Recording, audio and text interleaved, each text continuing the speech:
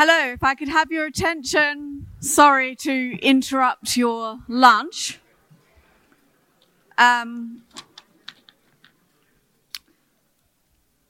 We heard earlier some of the threats to freedom from both sides of politics. We know those threats are many and grave in nature and extent. And I can assure you that all of us at Cato are more than cognizant of the new and different challenges to Cato's mission from the new-ish administration. Indeed, you'd think it would be obvious to most people that full-throated advocates for freedom are needed more than ever. But in case it is not obvious, then our next speaker will make it clear. Liberty has, of course, been tested many times before. Indeed, one might say that liberty is in constant peril from the forces of statism and collectivism, and establishing a steadfast, reliable, principled voice for libertarian thought in Washington, D.C. was part of the original ethos for the establishment of Cato for just that very reason. David Boaz, as he said this morning, is our longest-running employee. He has been at Cato for almost the entirety of its 45-year history and deserves much of the credit for what Cato represents, for its reputation for serious and quality scholarship. Indeed, P.J. O'Rourke, in the acknowledgement section of one of his books many years ago, once said that even though Ed Crane at the time was president of Cato, he said, quote, "David Boaz does all the work." David is steadfastly committed to our mission and to making sure we pursue it with principle and according to the highest standards of scholarship and tone. It's difficult to think of anyone whose opinion I trust more. If I want to know what to think, I ask David Boaz, and so should you. David.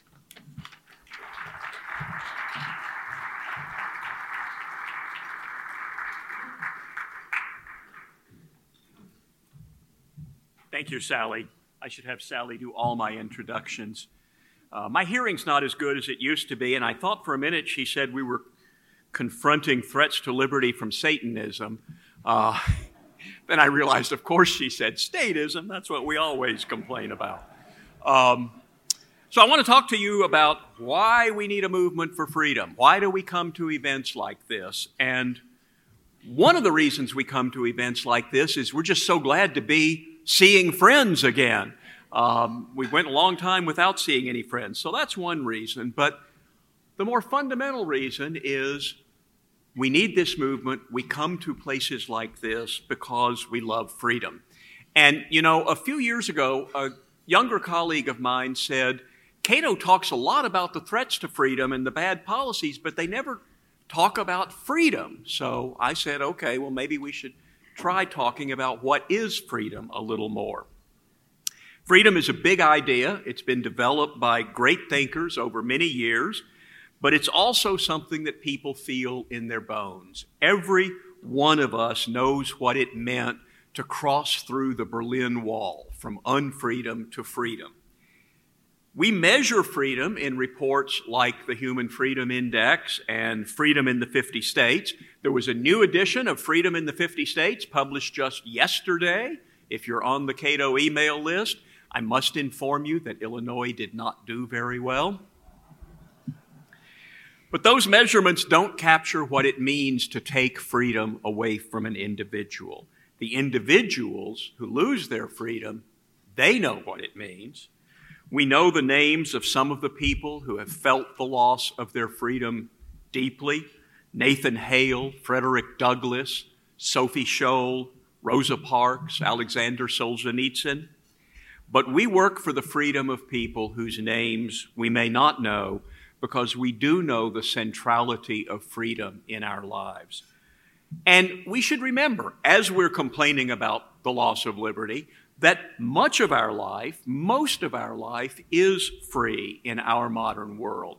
We make thousands of choices every day, have dozens, hundreds, even thousands of interactions with other people during the week, the month, and we make all those choices and choose those interactions without any central direction. Freedom gives meaning to our lives. It allows us to define our own meaning, to define what's important to us. Freedom means respecting the moral autonomy of each individual, seeing each person as the owner of his or her own life, free to make the important decisions about her own life, to think, to speak, to write, to create, to marry, to eat and drink and smoke, to associate with others as we choose. Freedom is the foundation of our ability to construct our lives as we see fit. And it has good consequences for society. Freedom helps to bring about social harmony. A lot of people don't get this. They think the way you have social harmony is to have one religion, one king, one unifying idea, one purpose for the country. Hillary Clinton talked about a nation needs a purpose. No, a nation doesn't need a purpose other than its purpose is to enable all its citizens to pursue their purposes. We have less conflict within our society when we have fewer specific rules about how we should live, about religion or dress or lifestyle or class and caste or schools. We have more social harmony when the schools are not run by politicians so that we have to make one decision. Will we have sex education? Will we not have sex education? Will we teach critical race theory? Will we not teach critical race theory? If we had a freer network of schools with parents able to choose the schools that best met their children's needs, we'd have fewer public, political, polarizing conflicts about what the schools do. And freedom also leads to economic growth and abundance. We know that in a free economy, people have incentives to invent, innovate, and produce more goods and services for the whole society. And that system of freedom of enterprise took us from back-breaking labor and short lives to the abundance we see around us, as Deirdre McCloskey and Steven Pinker and Cato's website, humanprogress.org, are always reminding us. What is it that changed the world? What happened about 300 years ago to transform our world from 10,000 years of subsistence living to steady progress?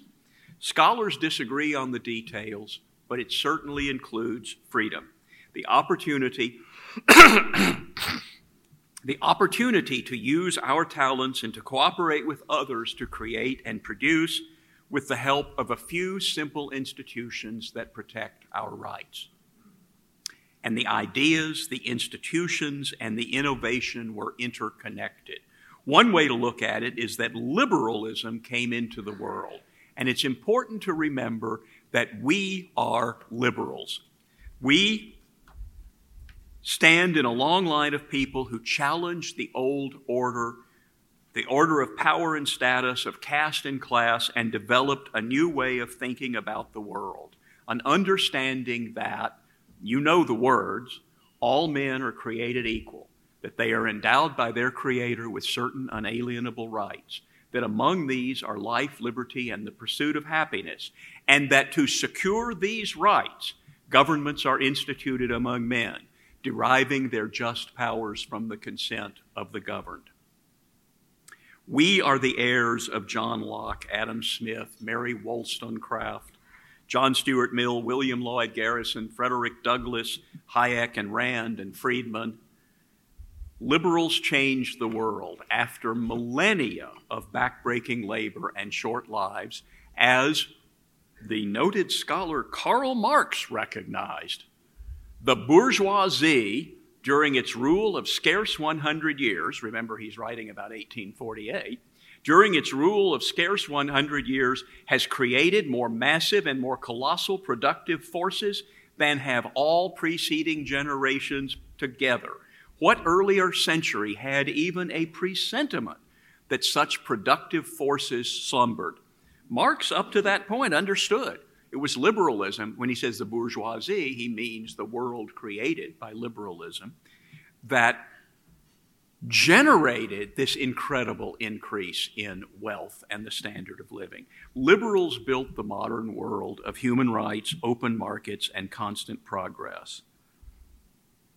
And as new challenges to freedom and progress arose, liberals, classical liberals we came to call them, turned to confront them. They fought socialism, fascism, military dictatorship, theocracy, apartheid. And whether those challenges were said to come from right or left, they all sought to replace the rule of law with the rule of some men over others. And you know, people rarely think of libertarians as moderates, but my former colleague Brink Lindsay wrote about a libertarian center in American politics a decade ago. As the two parties become more polarized, usually in the wrong ways, Democrats are becoming more tax and transfer, not more civil libertarian, and Republicans these days are becoming more nationalist and protectionist, not more free market. Libertarians may well find themselves in a new center of people who are uncomfortable with both extremes.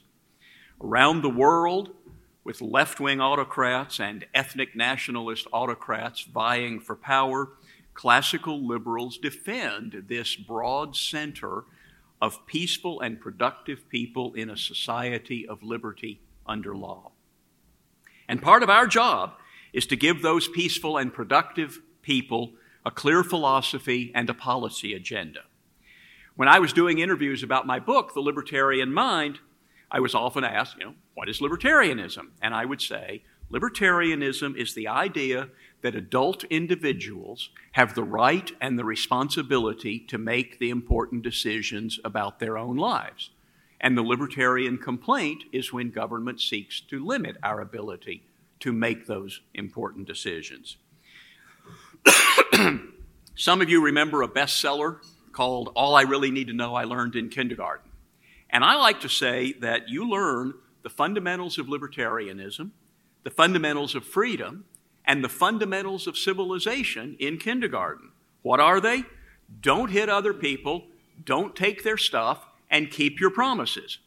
Follow those rules and you can create civilization. But those are not the rules they live by in Washington. And that's part of why we're here today. Jefferson warned us that the natural progress of things is for liberty to yield and government to gain ground. In so many ways, we find that power tends to flow from the people to government, from state and local governments to the federal government, and from Congress to the executive.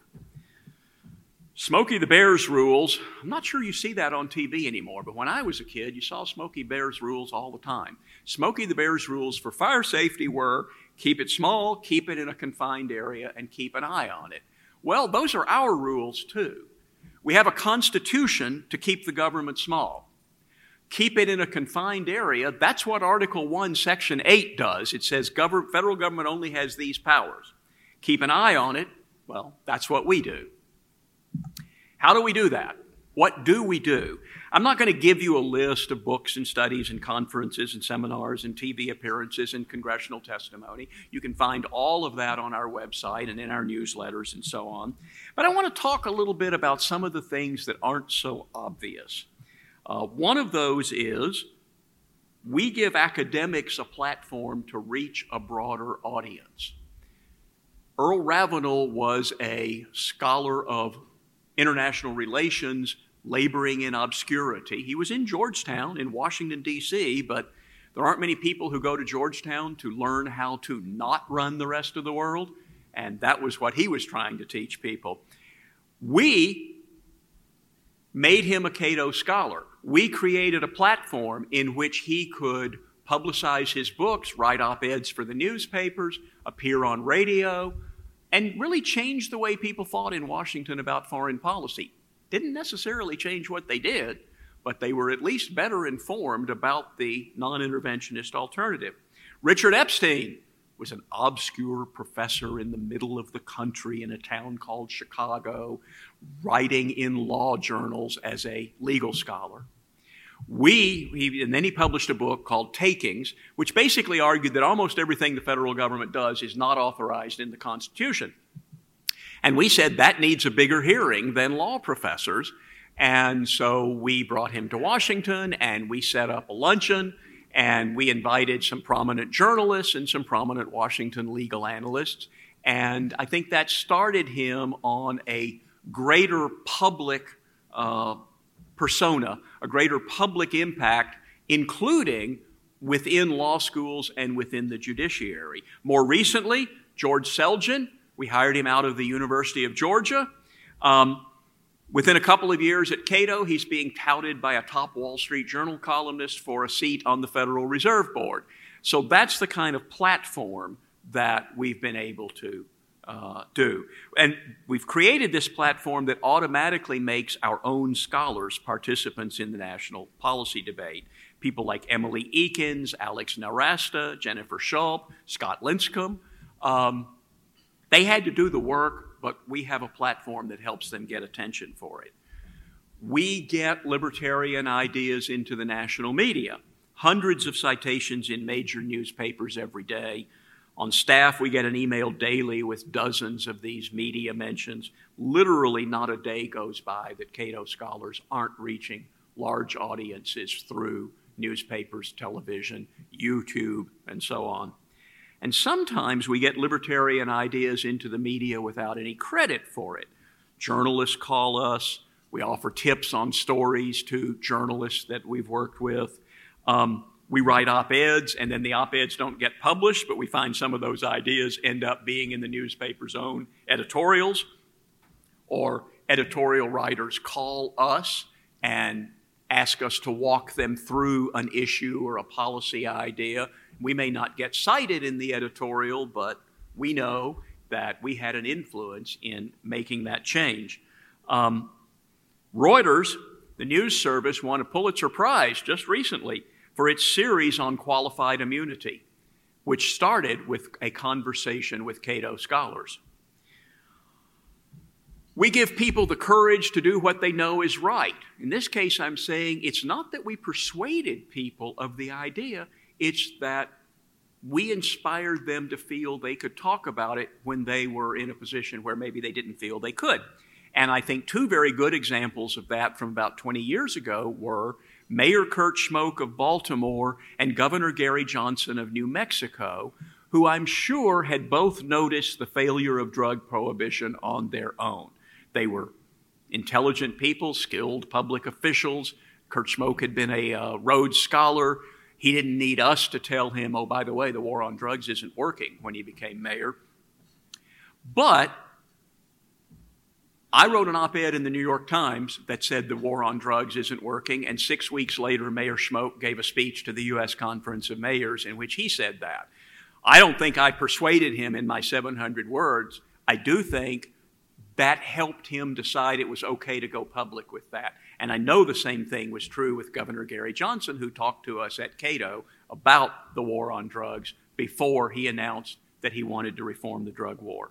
And just recently, a couple of senior staffers on the House Judiciary Committee, this is the sort of thing Mark Calabria was talking about, had known about the problem of qualified immunity, but they never made it a priority because it just seemed too obscure and too complicated to take on without any real intellectual or institutional backing. But when Cato came into the issue and spent time with those staffers, they felt they had the resources they needed to move, and the chair of the committee that they worked on emerged as a leading advocate for reform. Again, our work was behind the scenes, but it put this issue in the spotlight for a House committee chairman.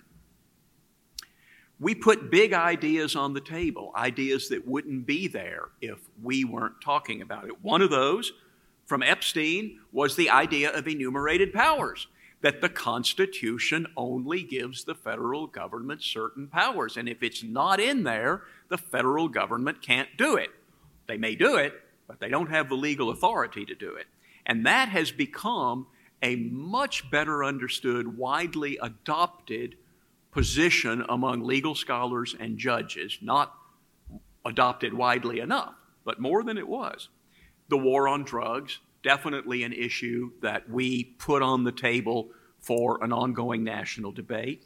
Health savings accounts, 25 years ago this year, we talked about it before that, 25 years ago, it got into a bill that passed Congress, and now millions of Americans have access to health savings accounts, which, if they were more widely adopted, would be a very good way of changing the way health care is delivered, and in particular, bringing down the costs of health care. Because right now, almost none of us are real customers when we go to a doctor or a hospital. We don't ask how much it costs because we're not really paying for it. If everybody in America knew what it cost, or at least asked what it would cost when they went to a doctor, that would make a difference. Reining in presidential war powers. Cato has clearly put that on the table, and you've had both Republican and Democratic senators finally talking about the fact that the president alone should not be able to take the country to war. It's in the Constitution he can't do that. We're getting people at least to talk about it. And Social Security reform. We started writing about that around 1978, and we put on the table the idea that this system wasn't perfect, that it would eventually end in insolvency, that there's something we can do about it, something that would be better than the system that exists. And the number one way the Cato Institute helps change the world, creating a presence for libertarian ideas in Washington and in the national debate.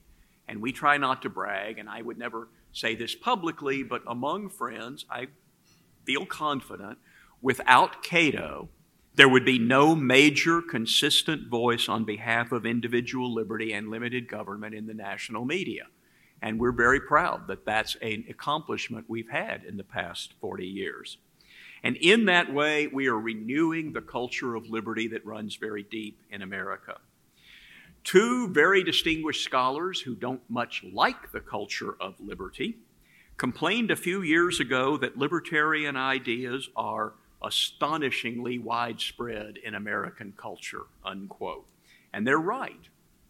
These ideas, I know when you talk to your friends, you don't sense that they're really very libertarian, but on the broadest issues, the importance of the Bill of Rights, the understanding that the government is based on consent of the governed, the benefits of the system of free enterprise, there's broad support for those ideas in America, which is why we score very well on ratings like the Human Freedom Index, just not as well as we could.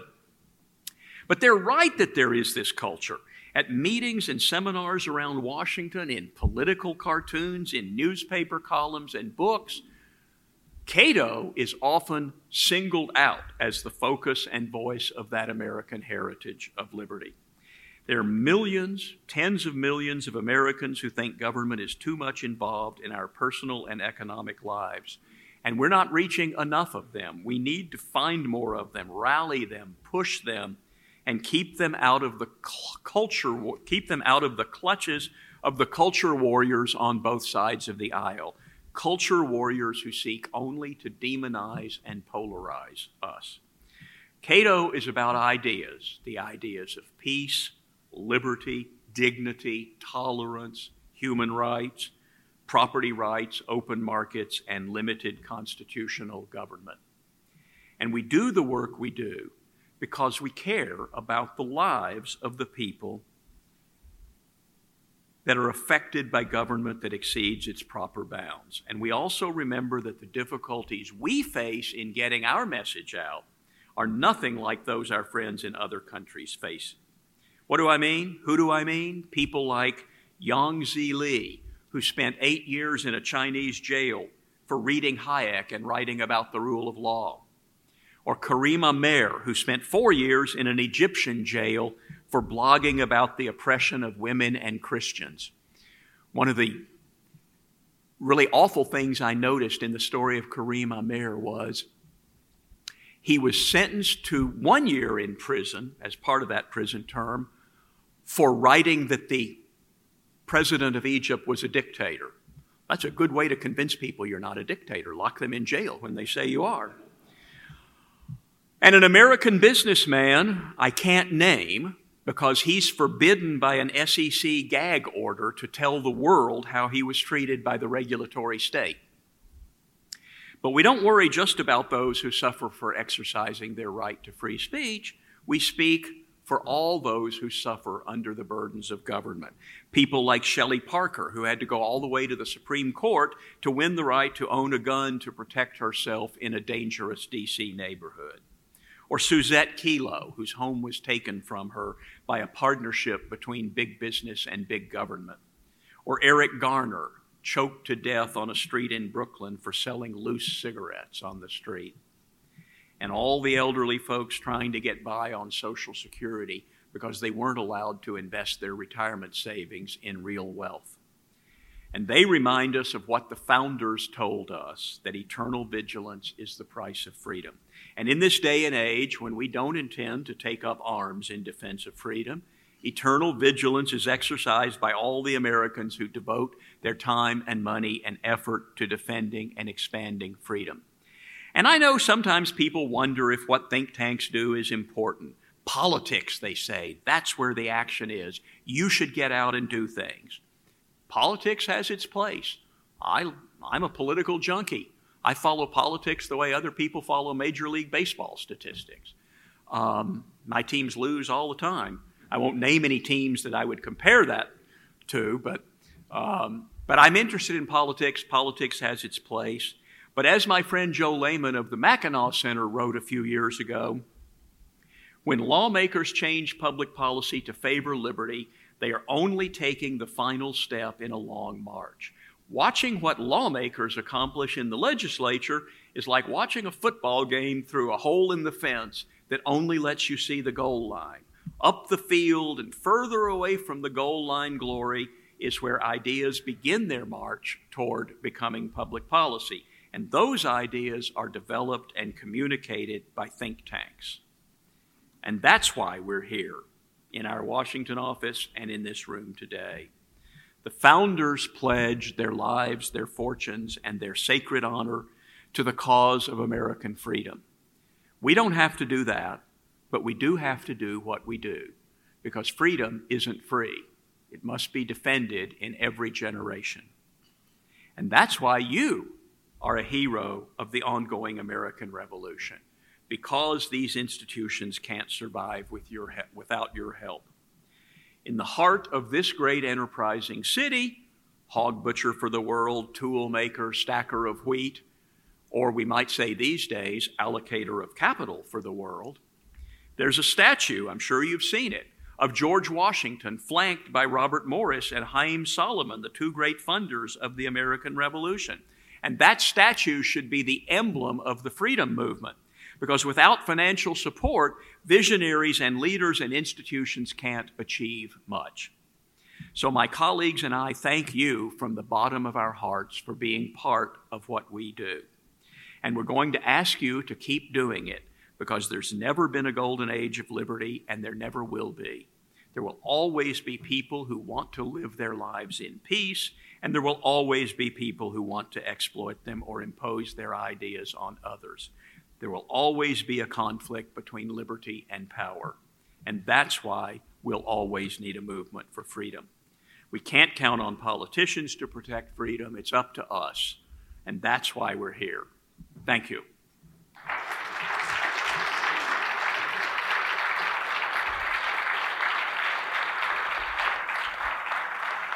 And I think we have a little time, and I'm happy to take questions.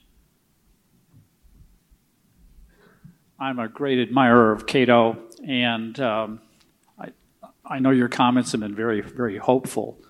But looking out at the way things are run in my state, here in Illinois, and in the country, it seems that the tide is running against us. Government gets bigger and bigger and bigger. It regulates more and more and more. It's discouraging, and that's the way I look at things, unfortunately. It is discouraging, and I understand that perspective, and I'm very sympathetic to it, and my colleagues would tell you I've often got cynical or discouraging things to say in the office. But I try to remember that that's not the whole story. It's absolutely true that our government and most democratic governments are spending more and more all the time.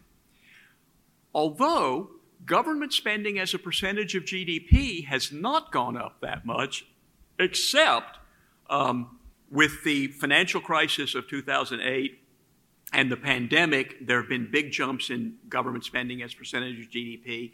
It came down a bit again after the financial crisis. It has not yet come down after the pandemic, which is not exactly over, but there is some concern that the government felt liberated, first because we had a Republican president who spent $2.9 trillion on a pandemic relief bill and then another $1.2 trillion within the same year. And so then a Democratic president comes in and he's no longer afraid of the word trillion. He can introduce trillion-dollar bills, and we've sort of gotten used to it. So on government spending, it's absolutely true. On regulation, there's been a great deal of new regulation. On the other hand, this goes back a few years, but I used to hear the same perspective at this time. There was a wave of deregulation in the United States from like 1978 to the mid-1980s. Transportation deregulation, financial deregulation, telecom deregulation. Remember when you had to call the phone company to get a phone installed in your house, and you might have to wait a bit, and it was black? And the great innovation they bragged about was the Princess phone. We don't live in that world anymore. And why is that? Because we had some deregulation of the telecom industry. Technological advances as well, greater wealth, which is a product of a functioning free enterprise system. But we did have a wave of deregulation there.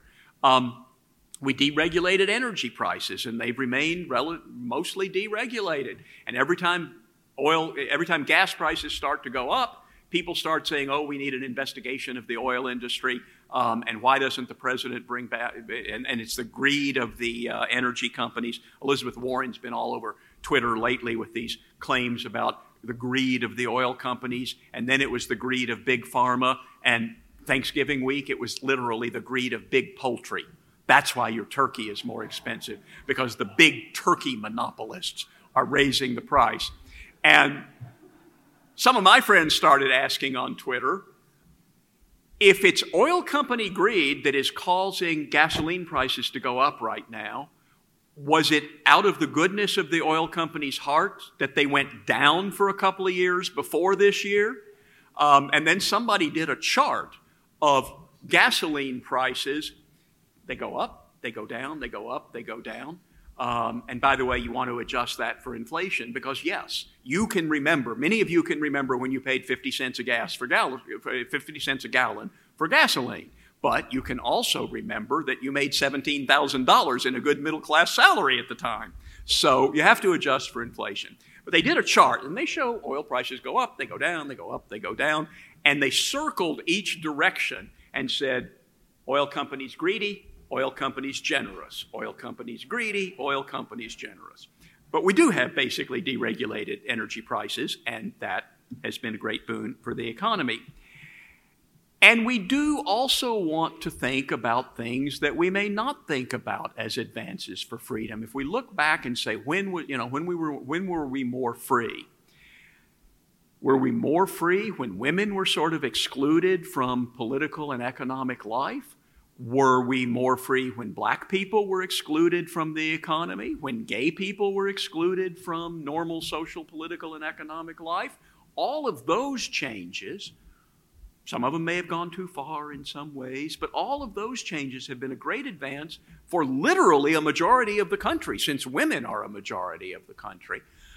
So we want to think about those things too. For all our complaints about freedom of speech right now, speech is actually more free in the United States than it's ever been before. The Supreme Court has swept away all kinds of restrictions on freedom of speech. And a lot of these liberties have come from the courts, which is one reason we have a Center for Constitutional Studies that focuses on helping the judiciary to understand its role in protecting American liberty and limited government. So, I don't want to say there isn't a lot to fight about, but I think there's more progress going on. It's not as clear. There's a great book called The Road to Serfdom, but that's not the name of our world. We are not on the road to serfdom. We are in a fight for liberty. And as I said in my speech, there's never been a golden age of liberty. Pick any time in American history, and I'll tell you what was so illiberal about that time. And there's never going to be a golden age of liberty, so we're going to have to keep on fighting. I would also just point out that I'm talking here mostly about the United States. But if you look at the world, and if you look at the ratings in the Economic Freedom of the World Index or the Human Freedom Index, you see that the world as a whole has gotten more free in my time at Cato, in my lifetime, in your lifetime. Now, a lot of that is because China went from being a totally communist totalitarian country to being a semi-free economy still run by the Communist Party, so it ain't nirvana. It's not Denmark or the United States, but it got a lot better. Same thing is true in Russia, India. Even in Africa, there have been some deregulations and some limitations on government. So, worldwide, we are seeing small, steady movements in the direction of freedom and human rights. In the United States, it's definitely a closer issue, and that's why we're here to fight about it.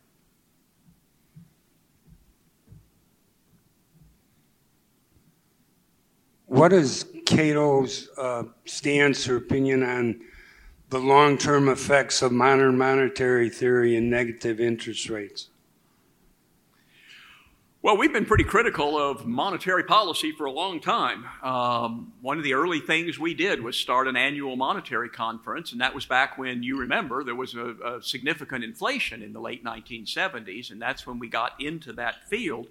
Modern monetary theory is a new example, a new argument, and it sort of reminds me of the rise of Keynesianism in the 1930s. Keynes had this idea that, among other things, it would make sense for government to run deficits during recessions and run surpluses during good times, and politicians said, hey, that's a great idea. Look, we have this book, John Maynard Keynes. He says we should be running deficits. They forgot the part that when the emergency's over, then you run surpluses for a while. They just felt empowered by the argument that they could run deficits. And modern monetary theory is like that. It just sort of gives it would give, it has not been adopted or anything, it would give the government a blank check to just create money at the Federal Reserve. And as Milton Friedman used to say, inflation is always and everywhere a monetary phenomenon. And so the reason we had a bout of inflation in the 1970s, the reason we may be having a bout of inflation now, although I should say among Cato scholars, there are differences of opinion. We're seeing rising prices right now. Is that because there's monetary inflation, which is what we normally expect causes rising prices, or is it a result of the pandemic and the lockdowns and the supply chain interruptions? And will it turn out that this was a period of rising prices, which we all know happens with particular goods? If there's a freeze in Florida, the price of orange juice goes up. And if you put a tariff on Chinese textiles, the price of textiles will go up in the United States. So how much of today's rising prices are a result of sort of exogenous factors like the pandemic, and how much is a result of monetary action? And we're going to debate that for a while, I'm sure.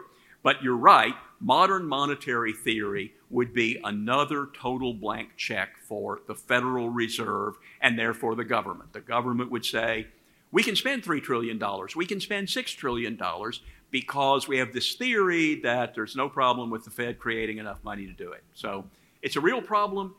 It's a very bad idea. I don't know that that bad idea is a particularly influential idea on policy at this point, but scholars are taking it apart, rebutting it, trying to make sure policymakers do not decide this is in fact a costless idea.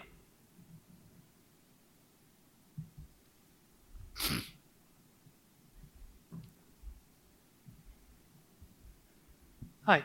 So, especially coming from Illinois, I'm pretty sure we're all from Illinois, in the age of lockdowns and restriction of the free movement of people, it seems that a lot of elected policy leaders are very enthusiastically supporting that. Not only that, the constituents that elect them into office. What do you think that means for the future of liberty and freedom in the United States? I think it's a big problem, and one of the problems is that when emergencies happen, whether that's a war or a depression or a pandemic or a crime wave, lots of things like that, people want something to be done. And as the old line from Yes Minister said, something must be done. This is something. Therefore, this must be done. Somebody puts an idea on the table. Hey, let's spend $3 trillion to protect people from the pandemic. Let's lock down.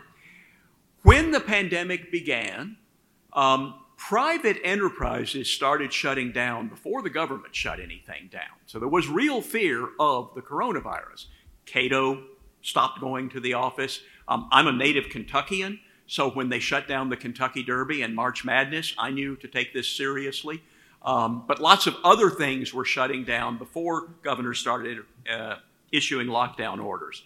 And one of the things that we said in a statement right at the beginning of the pandemic was, emergencies may require emergency measures, but it's important to remember that when the emergency is over, the emergency measures must end. And that's always a challenge. Robert Hicks wrote a book called Crisis in Leviathan. And one of the takeaway messages in there is, how did government grow bigger than it used to be? Was it like this? And he said, no, it wasn't like that. It didn't grow by 1% a year. It grew during wars and depressions and panics. And the government would get bigger during the Civil War, and then it would go back, but not as far. And bigger during World War I, and then it would go back, but not as far. Lots of bad things happened around World War I, like the income tax and drug prohibition and alcohol prohibition. So now we have more emergencies, and it's why politicians throughout my adult life have been talking about wars that aren't really wars, like the energy crisis and the war on drugs and the war on poverty, because everybody knows that only government can deal with a war. So we need to push back against these emergencies. We need to try to get the government to remove the emergency powers it already has under previous emergency orders that gives them power to do all sorts of things, including, as Scott was talking about, they could raise tariffs without any discussion in Congress, without a vote of Congress, because we had given the president that authority, because in the event of an emergency or national security, he might have to do something, raise tariffs, lower tariffs, whatever. Turns out we gave the president a lot of arbitrary power with these emergency orders. Every time one of these things happens, though, it can have two effects. It can tick people off, make them more concerned about their lost liberty, and we certainly saw that after the financial crisis. We saw the rise of a Tea Party complaining about government trying to take over our economy and take over healthcare sort of right at the same time. And we've seen a lot of pushback on lockdowns and school closings and so on. And we also have seen not as big sweeping deregulation as we had around 1980, but a fair number of regulations being waived and suspended when it was obvious that they were impeding responses to the pandemic. And somebody, I think maybe it was CEI, created a hashtag on Twitter called hashtag never needed. And so all of these regulations, we wanted to say, if we don't need it because it's preventing us from getting health care during a pandemic, maybe we never needed that rule. Rules against telemedicine, rules against doctors practicing medicine in a state they weren't licensed in. Who cares if your doctor is licensed in Wisconsin and not Illinois? So crises can result in government getting smaller, government getting less restrictive. But more often, it's the people, because Washington is full of people with plans for you. And when 9/11 happened, the Patriot Act, how did they write the Patriot Act so fast? Because they had all those things in a box of stuff the law enforcement system, the national surveillance bureaucracy wanted to do that they knew they could never get through Congress. And then 9/11 happened, and it was at least partly, it looks like an intelligence failure. Then we need more intelligence. That means we need more surveillance. Here, we have a stack of ideas on that. It was all thrown together in the Patriot Act. And then, in the financial crisis, and President Obama came in, and he says, we have to stimulate the economy. I have a stimulus bill. And I remember one of my friends calling it the Democrats' Patriot Act, because it's everything they had been wishing they could do for years and years: federal child care, environmental regulations, environmental spending, infrastructure, all these things. But they knew they couldn't get through Congress, which still has some sensitivity to the deficit and the size of government. And so they throw it all into a $1 trillion stimulus bill and they can get it passed. That's one of the problems with emergencies, that things can be done because people want something to be done. And here's a guy with a plan. It can get much worse in some countries. We have the term, the man on a white horse. The country is in trouble and a man on a white horse rides in. Now, if you're lucky, the man on the white horse is George Washington, and he establishes a republic. More often, he's Mussolini, and he establishes fascism. So that's why it's in our minds, the man on the white horse. That's a bad thing. And when you hear President Trump say, "I alone can fix it," or when you hear President Clinton say, "If you've got a problem, I've got a program," you should think about the man in the white horse and say, no, let's not go that way. And now, speaking of controls and regulations, I see Sally James walking up. So let me thank you all for coming. Thank you for your support, and have a wonderful rest of the day.